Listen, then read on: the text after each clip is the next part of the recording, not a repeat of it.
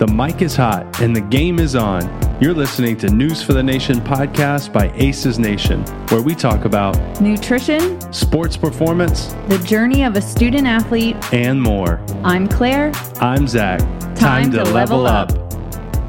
Welcome back, sports fans. We are in Zoom this time, Zoom style on a podcast. But for our listeners, you probably don't know any difference. So that's great. Today, we are going to talk about some common trends that we're seeing, hearing, noticing on our consult calls with athletes and their parents. So, we've just compiled a lot of different athletes. We got a lot of people, scheduling calls with us, and we just want to, talk about some of the common things that we're seeing that, are mistakes or just like things people don't know or they're not realizing and not taking advantage of. So just all of these issues that we're seeing happen, we want to talk about it, right? So we want to share that information without dropping names and all that stuff. Everything anonymous here. We want to talk about the content, not the people, right? So anyways, we're going to kick it off because some big time stuff happening with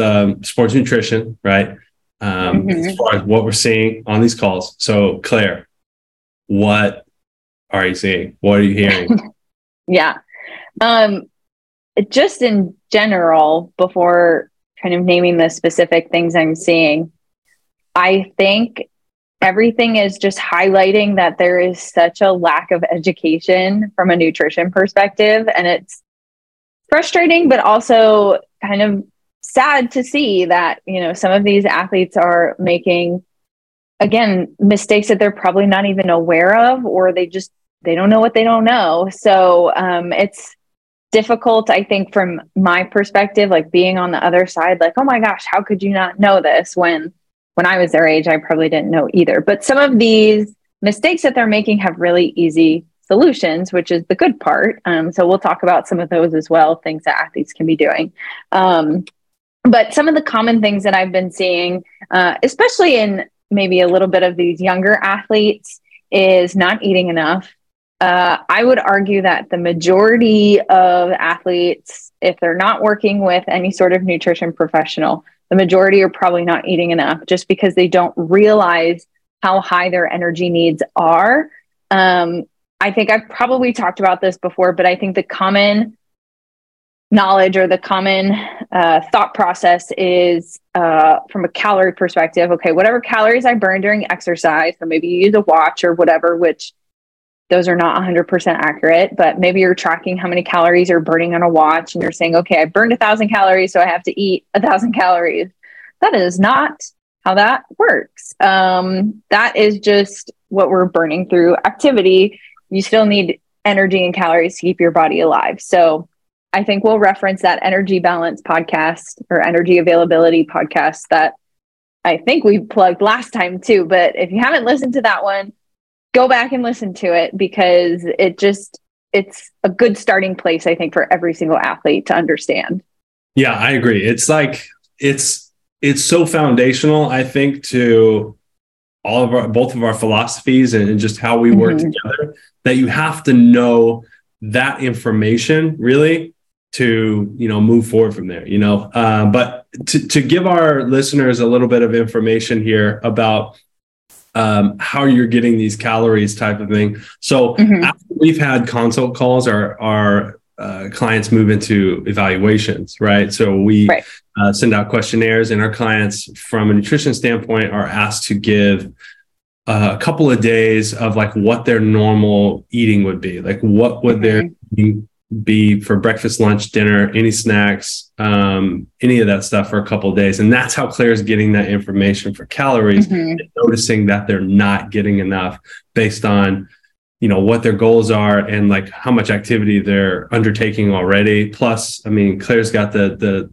super science secret formulas. She's got the BMR stuff happening too. So she's taking all of that into account, not just what they're doing from an active perspective, but how many calories their body is burning to just stay alive and stay functioning. So there's a little background on how she's getting those calories and how she's noticing that they're not getting enough. Yeah. I've got a pretty expansive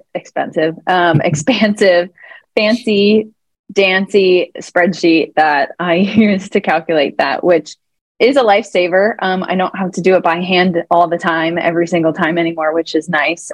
So that I use that information from the assessment to find out what their total, their estimated total energy expenditure would be.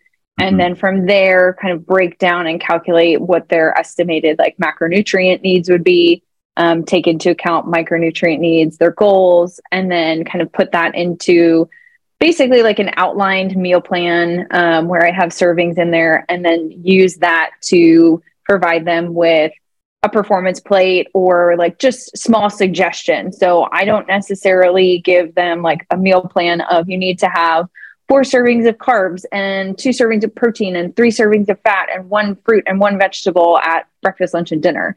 I don't think athletes learn that way. I think that's more of like, I'm giving this to you. Here's how you interpret it, and go along your merry way and eat enough. Like that's not going to make any behavior change or sustainable behavior change, at least. So, yes, I have all that information, but a lot of the times if they're not eating enough, I will use what they've given me, which is another reason why I want what they're typically eating. I'll use what they've given me and make small adjustments to it. And so let's say, for example, for breakfast, they're eating a yogurt. I'll put, okay, what can we add to that yogurt to make it better and make it more balanced?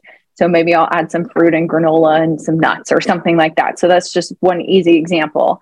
But that's just, that's pretty easy, right? You're already eating the yogurt. So can we throw like 2 handfuls of other things in there on your way out the door? And you're getting maybe like 200 to 300 more calories, depending on what you put in there. And that's already setting you up for a better day than if you were just going to eat the yogurt. Mm-hmm. Yeah. So, yeah. Hey, so one thing I've noticed in our calls, and I always think about this when we go over breakfast stuff. Okay. So everyone knows you need to eat, or at least you should know, you need to eat some type of fruits and vegetables, right? Some antioxidants, some color on your plate, right? Mm-hmm. But a lot of people are like, breakfast, I'm not going to have vegetables. I'm just going to have fruit. Well, let me tell you, people, it's called the omelet. Yes. Or scramble. Yeah. Put some veggies in there with the eggs, load it up. Taste them. Or a smoothie. Disguise that stuff. Yeah. There's so many great ways to get veggies in 3 times, at every meal. So use it wisely. Yeah. Actually, you kind of stole one of my things. One of the other things I've noticed is vegetable intake is not great, but also just not in all athletes, but we've had some calls where the types of foods that are being picked or the likable food list is very limited. So I think part of that is, maybe working with whoever's cooking the food. If it's in younger athletes, maybe it's a parent.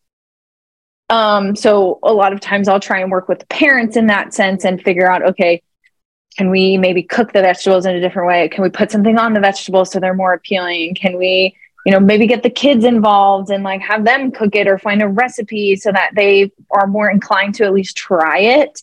But some ways that you can easily incorporate vegetables, like you said, is like make an omelet or like a hash or something where they're kind of in together with other things. So as long as we don't have some sort of like sensory aversion to foods, that's an easy way to get them in. This may be a little deceptive, but like put them in baked goods, like zucchini in like muffins or something like that. You can't taste it. It actually adds moisture to it and makes it, in my opinion, better. And it's a good way to just kind of start introducing that. Same thing with zucchini. Like maybe you can put some zucchini noodles in with regular noodles, and that way it's like a similar texture and shape. And so it's not such a stark difference. Like if you threw some broccoli in there, that might help. And then throw some things, like I said before, throw some of that stuff in smoothies. If you're making like a fruit smoothie or whatever, throw a handful of spinach in there. You literally cannot taste it. Just make sure you don't put it in a see-through cup if you're not telling the athlete that it's going in there. Right. I mean, but if you put some blueberries in there, those blueberries really take over the color, Yeah, they do. I guess from a vegetable perspective, you can't really taste it. If you're putting fruit in there, like fruit is probably going to change the taste of it. But I would argue that when we're talking about fruits and vegetables, vegetables are typically more of the issue than fruits. Usually we can find at least 2 or 3 fruits that an athlete will like. Yeah. I mean, you mentioned zucchini in muffins and stuff. It reminded me of this time. I actually made, I think I made a loaf, right? So like actual like zucchini bread, but I didn't want to just have zucchini in there. So I actually grated some eggplant and put it in there too.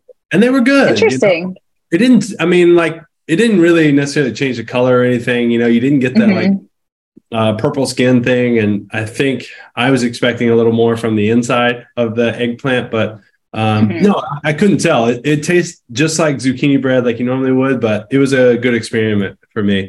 So. Yeah. Cause I mean, they don't have a lot of flavor. So if you're putting it in something, the flavor's not going to change. And the texture is, unless if you like don't bake the baked good enough, those types of things will get mushy enough that you can't really even notice the texture. I make these muffins. They're called superhero muffins. They're from Run Fast, Eat Slow cookbook, which was from Shalane Flanagan and one of her friends. I can't remember her last name, Elise. Anyway, they were pretty like popular in the running world. That's like a popular cookbook in the running world.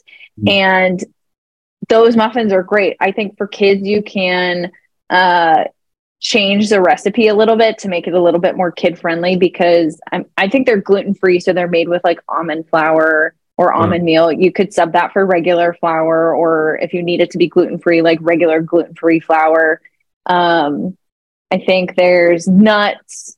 But you can obviously exclude if you need it. You could exclude, or you could just chop them up very small so that they're not super noticeable. Or you can pick like pecans or walnuts to where they're, a little softer and they're not as noticeable, I would say. Interesting. All right. You say pecan? Yeah, not pecan, pecan. Oh, okay. All right. Yeah.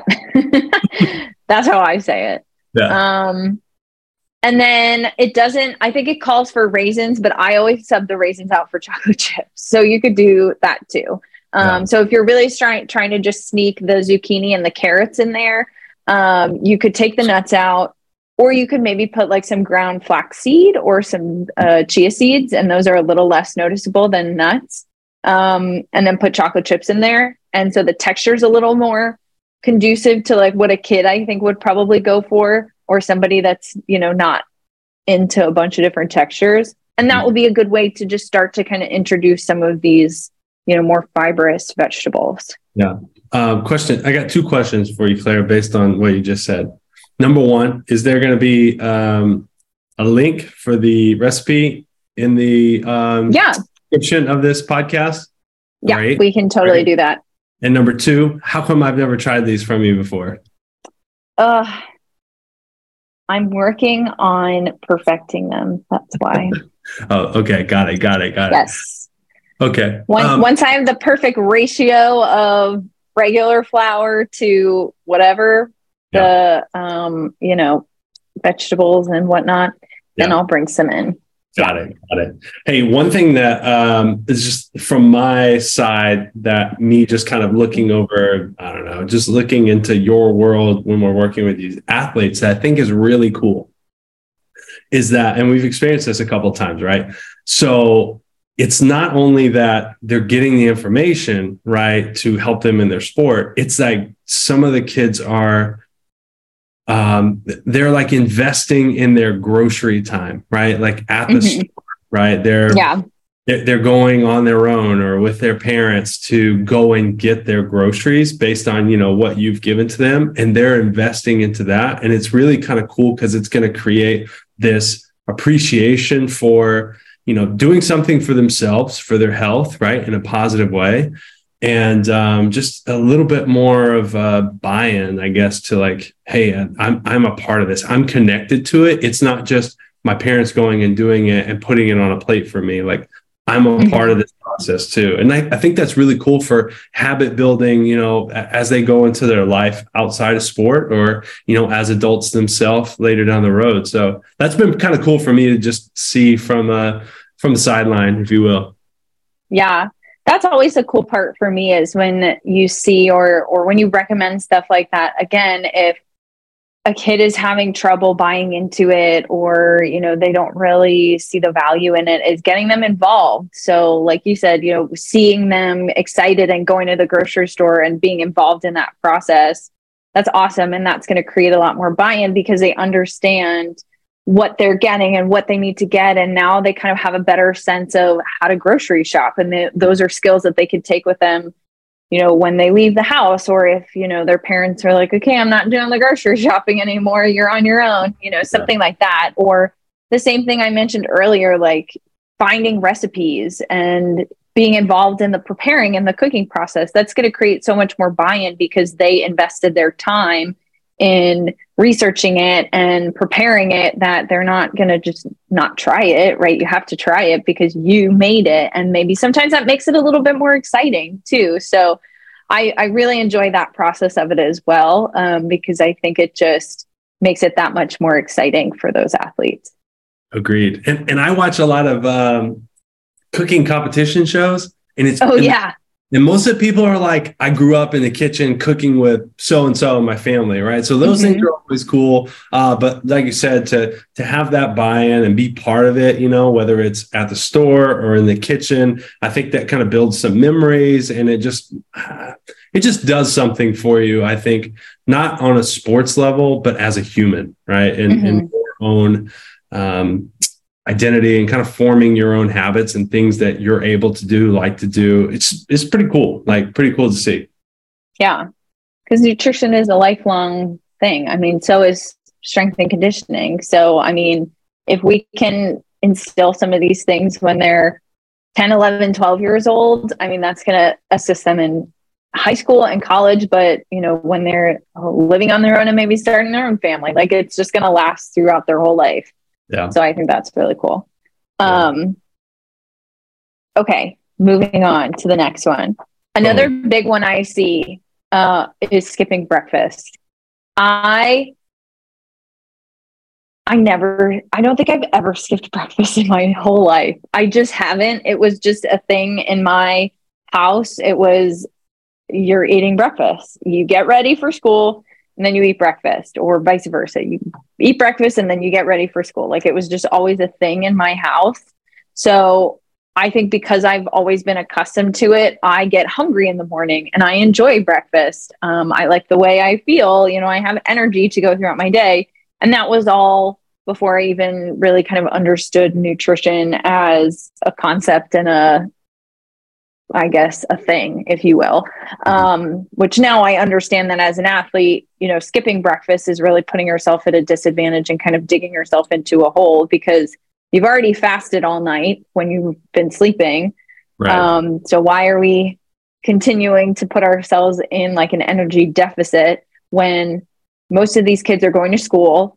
So they have to be attentive and they're needing to learn and maybe take tests. Some of these kids might have practice before school. So I think the excuse of I don't have time it's not an excuse. It's not excusable. You can make time, or you can spend time another day, whether it's at the grocery store or prepping something on the weekend, to where you can eat it when you do have time in the car or on the bus. I think sometimes people, especially kids, get intimidated with breakfast because maybe sometimes they'll see things on TV where it's like toast and eggs and bacon and pastries, and like it's this whole big ordeal and this big thing. And it doesn't need to be. As long as there's some sort of protein, some sort of carb, maybe some fats and maybe some fruit or veggies, like we said. I'd rather you do like a protein bar than eat nothing at all, or like a piece of toast and peanut butter with maybe a banana on the side, then just skip breakfast and say, I don't have time. Right. So I think that's one that I see so commonly that is easily avoidable. The other thing you can do, like there's so much available in the grocery store. Like you could buy pre-made breakfast sandwiches. They're a little bit more expensive because they're already made for you. But that's an option too. You pop it in the microwave. You can make your own, it doesn't get some English muffins or bagels, batch cook some eggs, slap those on there, piece of cheese, boom, done. Wrap them up, put them in the freezer. You put it in the microwave for a minute and you're good to go. So I think that's one thing that these athletes can work on a lot, and even non-athletes can work on it too. But I just see that as a trend of like, some days I have time and I'll do it, and some days I don't. No, we have to do it every day. And it's going to be easy because you have time, or it's going to be a little more challenging because we have to make time and find a window of opportunity to do it. Right. Yeah. Harsh reality of breakfast. Yeah. Sorry, everybody. A Celsius is not breakfast. Oof. No, it's not. It's not even lunch or dinner. No, or a snack, really. Oh, it's not anything really. Yeah. I mean, I think that doing it beforehand, if you feel like you don't have time, like doing it on the weekend, like, I mean, if you have Sundays, people usually have off, right? Unless they're in some really long tournament. But most of the time, those things aren't happening late into the night or into the evening on Sundays because there are a lot of travel and people have to go, So, yeah. I think making like we talked about the muffins or whatever beforehand, and then you're adding something on the side to that. I don't know. If you like make a batch of eggs, ahead of time and heat it up or something like that.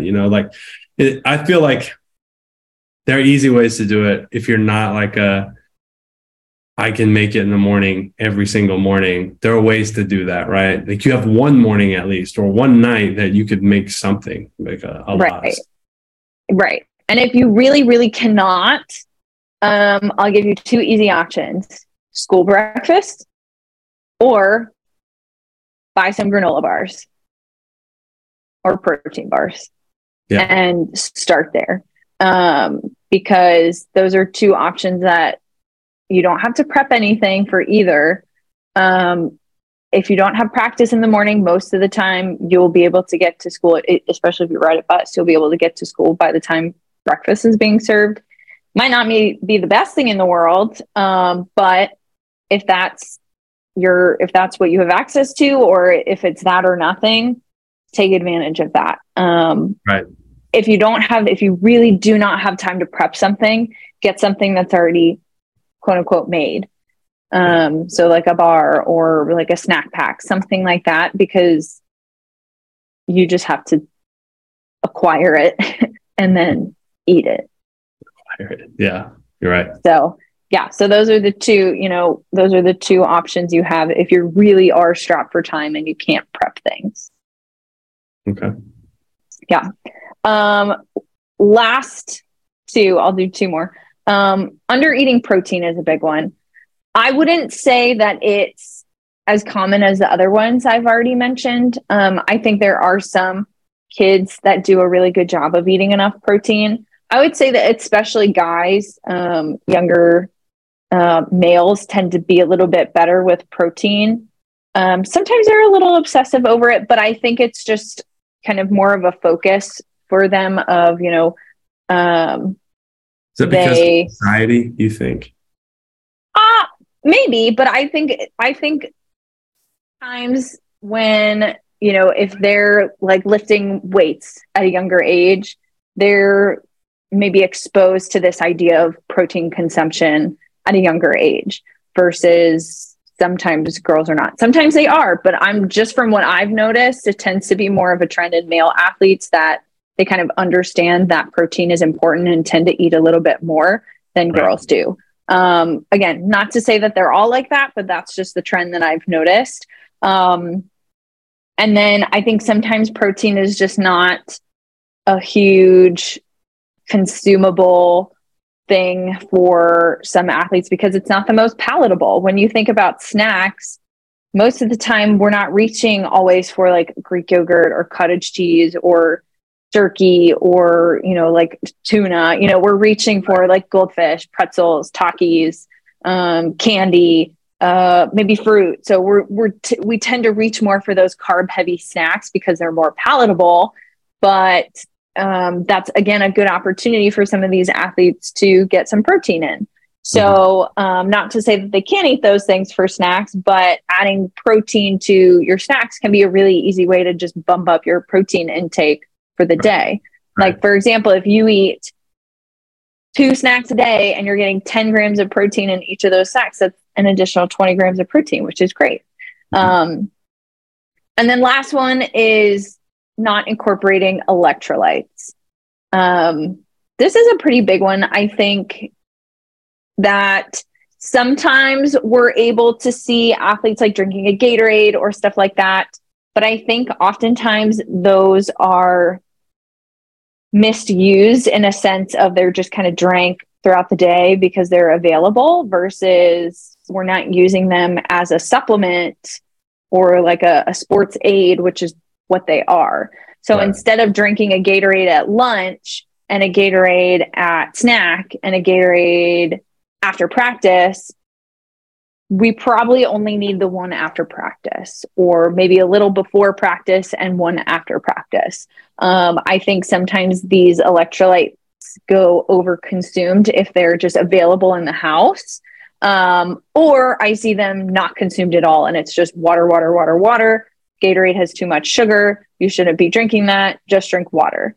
So I kind of see those are like the 2 extremes. And that's typically what I see, especially in these younger athletes, when really we need that around practices, especially if they're hard practices, especially if we're sweating a lot, especially if it's summer and we're outside. But we need to use them in a way where we're getting the full benefit of the product that we're consuming. So the solution, I think, for that would be to use it around practices. We're not just consuming it all day long. So we're using it around practices so that we're providing electrolytes and hydration before practice, and then we're replenishing electrolytes and hydration after practice. If for whatever reason we don't want to do Gatorade, there are other options, but Gatorade, Powerade, like those ready to drink things are great because they do have sugar, they have carbohydrates for energy availability and then energy repletion after practice, and they have electrolytes. So that was the last one I noticed. I think, like I said before, there are pretty easy solutions for these things, but I think the gap or just the missing piece is the education around why some of these things are happening, and it's not there. It's not common. So that's one thing that I think overarchingly, if that piece changes, I think we can prevent a lot of these mistakes from happening. Right. Yeah. From my perspective, strength conditioning side, I think I'm only seeing like about 3 things, and I could probably condense that into 2 things, right? They're both kind of, well, I mean, you're either lifting or you're not, right? Or like training, like focused training, like outside of your skills for your sport, or you're not. And then if you are, that person's most likely not certified, not qualified to do that, right? Like, that person may be doing the best they can in their situation. However, they don't have all the knowledge, they don't have all the experience needed to effectively run that session all the time, right? Yeah. What was I going to say there? Anyways, even if that's why most of the people are coming to us. That's what I was going to say. Most of the people who don't have it or don't have one that's somebody that's certified, that's why they would come to us anyway, because we've got the certified strength and conditioning coach on staff, me. Okay. You. Yeah. So those are kind of some things you're seeing. And most of the time, if you're in a club, you're in a club organization for soccer, baseball, basketball, any of those things, you're most likely not training. That's what we're seeing is those clubs are not training. And high schools is where you've got a strength conditioning class or you've got a coach doing stuff for your team at your high school, right? So a lot of the times, maybe it's because of facilities, they don't have the space and stuff, but let me just break it down to it this way. This is how I'm seeing it from club perspective. clubs are focused on one sport, right? There are elements of performance training that they think are important. However, they're not going to invest money, space, and time to do that stuff, right? And the money could include some paying someone on staff to be there, or most of the time they just bring in somebody from the outside to do a session. More commonly, I've heard once a week. They bring somebody in from like a local gym or whatever to do one session or so. And sometimes coaches or organizations are pretty good at like structuring warm-ups based on proven research about warm-ups in soccer, let's say, to be pretty thorough, right? And to include all the good elements of injury prevention, muscle activation, range of motion, all of those things, right? That would get you ready to practice and play your sport. But you can't always say that those are going to be run the same way, because the coaches are not, they're soccer coaches, right? And maybe they don't understand, or maybe they don't care enough to have all those warm-ups done the same way every single time because of the physical benefits. Or maybe the kid couldn't make it to that one strength conditioning or training session that maybe they can't make it all the time. So now you're just going without it because you can't make it. And it's only offered at this one time, or maybe it's offered during your practice or a time you couldn't make anyways. So those are some things that, I've been hearing, but the clubs are solely focused on sport, which, that's what they have the money for, right? They pay coaches to coach the sport. It makes sense. From a business perspective, it makes sense, right?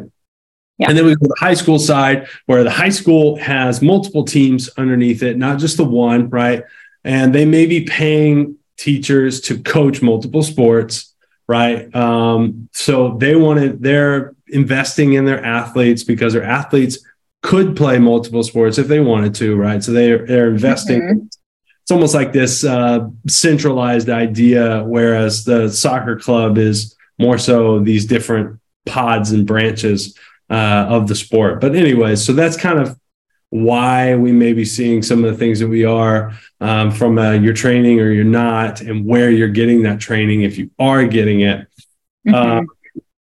which we're there to enhance their performance, right? And so on top of that, what we're figuring out is, okay, you may be training. What are you doing? When are you doing it? Like, what's the frequency? How long? What are you working on as far as, giving us that information? And then how do we build on top of that or build around that? So I'm not affecting everything that you're doing there, because you're obviously, if you're taking a class for strength conditioning, you're going to have to do everything in that class. Right. You're not going to get the grade. Or you'll fail.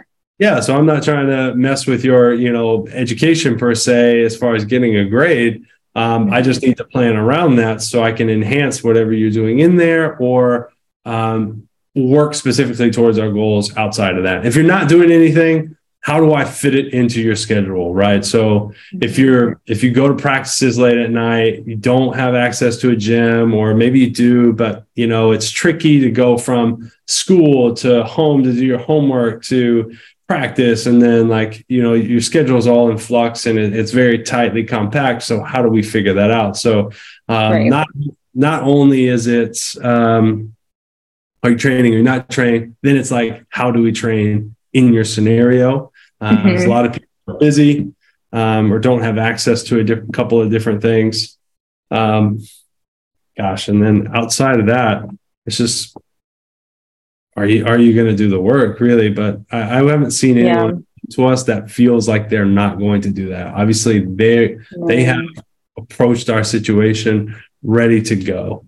Yeah, I was going to say the time is another big one, especially on your end, that I've noticed. Obviously, these kids are busy, right? They're in school. They're doing an extracurricular sport. Some of them are multi-sport athletes. Some of them play for their school and their club. Some of them are maybe involved in other things like, I don't know, Girl Scouts, Boy Scouts, leadership stuff, chorus, band. Like, they're involved in so much. And I know I was too when I was in high school. Like, I was involved in everything. And time is an issue. So I think just from observing some of the recommendations that you've made with some of these athletes that are strapped on time. I think you do a really good job of, again, kind of meeting them where they're at and saying, okay, this will only take you an extra 20 minutes. You can do it where you are. And as long as you're intentional with what you're doing and you give it max effort, you'll only need to do it for 20 minutes, and you'll do that, 3 or 4 times a week. And I think that kind of opens their eyes to like, wow, I don't have to spend 2 hours in the gym, or, I don't need a barbell and heavy weights to see progress in this specific area. Yeah, I think that's a great point. What I'm trying to do is microdose for a lot of people, because they're at practice, 4 or 5 times a week. And that's a good time. Their body's already active at that point, right? Receiving some type of physical activity. So that's a great time for me to just, get into the back end of that, work on our goals a little bit, little by little. So just trying to create good habits and understanding. And I guess the next thing, like transitioning into that, is there's there's movement pattern discrepancies, right? Mm-hmm. Like tight ankle, like there's really not great dorsiflexion. So there's a lot of like, I'm on the toes for a lot of things, which is not inherently bad, but it just depends on what you're doing. So some of the stuff that we're doing, it's not really what we want. We want more dorsiflexion, but I'm sorry, we want you to have more range of motion in your ankle, not to throw out terms like that. But too many scientific terms. Yeah. So you want to have good range of motion in your ankle for sure, so you can keep your heel down for some of the things that we do. Just evaluating movements as far as like lifting goes, jumping, sprinting, changing directions. Everyone's got a good side. Everyone's got like a not so good side. And what does that not so good side look like? And what is your strategy for both of them? And how do we make them a little more equal, so that when you are having to make a decision, you're able to make a decision on equal platforms or close to equal platforms. So you're not a step behind somebody who just made a move on you in sports. So anyways, I mean, that's kind of just movement pattern discrepancies and things like that. That's another thing we see. But I think more so the biggest part for me, going back to it, was just like, are you training or are you not training? Like, you have that exposure, and then that kind of guides where we go from there. Right. So I'll ask for that movement assessment regardless, and hope that, we can see some good things there, or see some things that are easily fixable. But really it's that exposure piece. Like, have you been exposed to it? Okay, you haven't. So how do we work with that? So, and we've got, age ranges that are from elementary school to late in high school. So, some people, some of our athletes don't have that exposure, and now I'm giving them something to engage them in physical activity, and try to do that. Yeah. So, I mean, that's another challenge too, is I got to make it engaging. Right. And so, kind of like to throw like little activities or games or something, at different times, to just like, hey, this is why we've been working on this, because it happens, in this drill or this game. So, that's pretty much what I've been seeing on my end. Yeah, I think that covers it. But nothing that can't be fixed. I think that's, again, the overarching thing is, if we can make more awareness about these things, obviously from your perspective, they might not have access to lift, and that's fine, but they, that's why we're here, right? We're providing that for them to give them that exposure. But I think if there can be a little bit more awareness around some of these things, then we can prevent some of these common kind of mistakes from happening. Right. I think that's about it for today's conversation.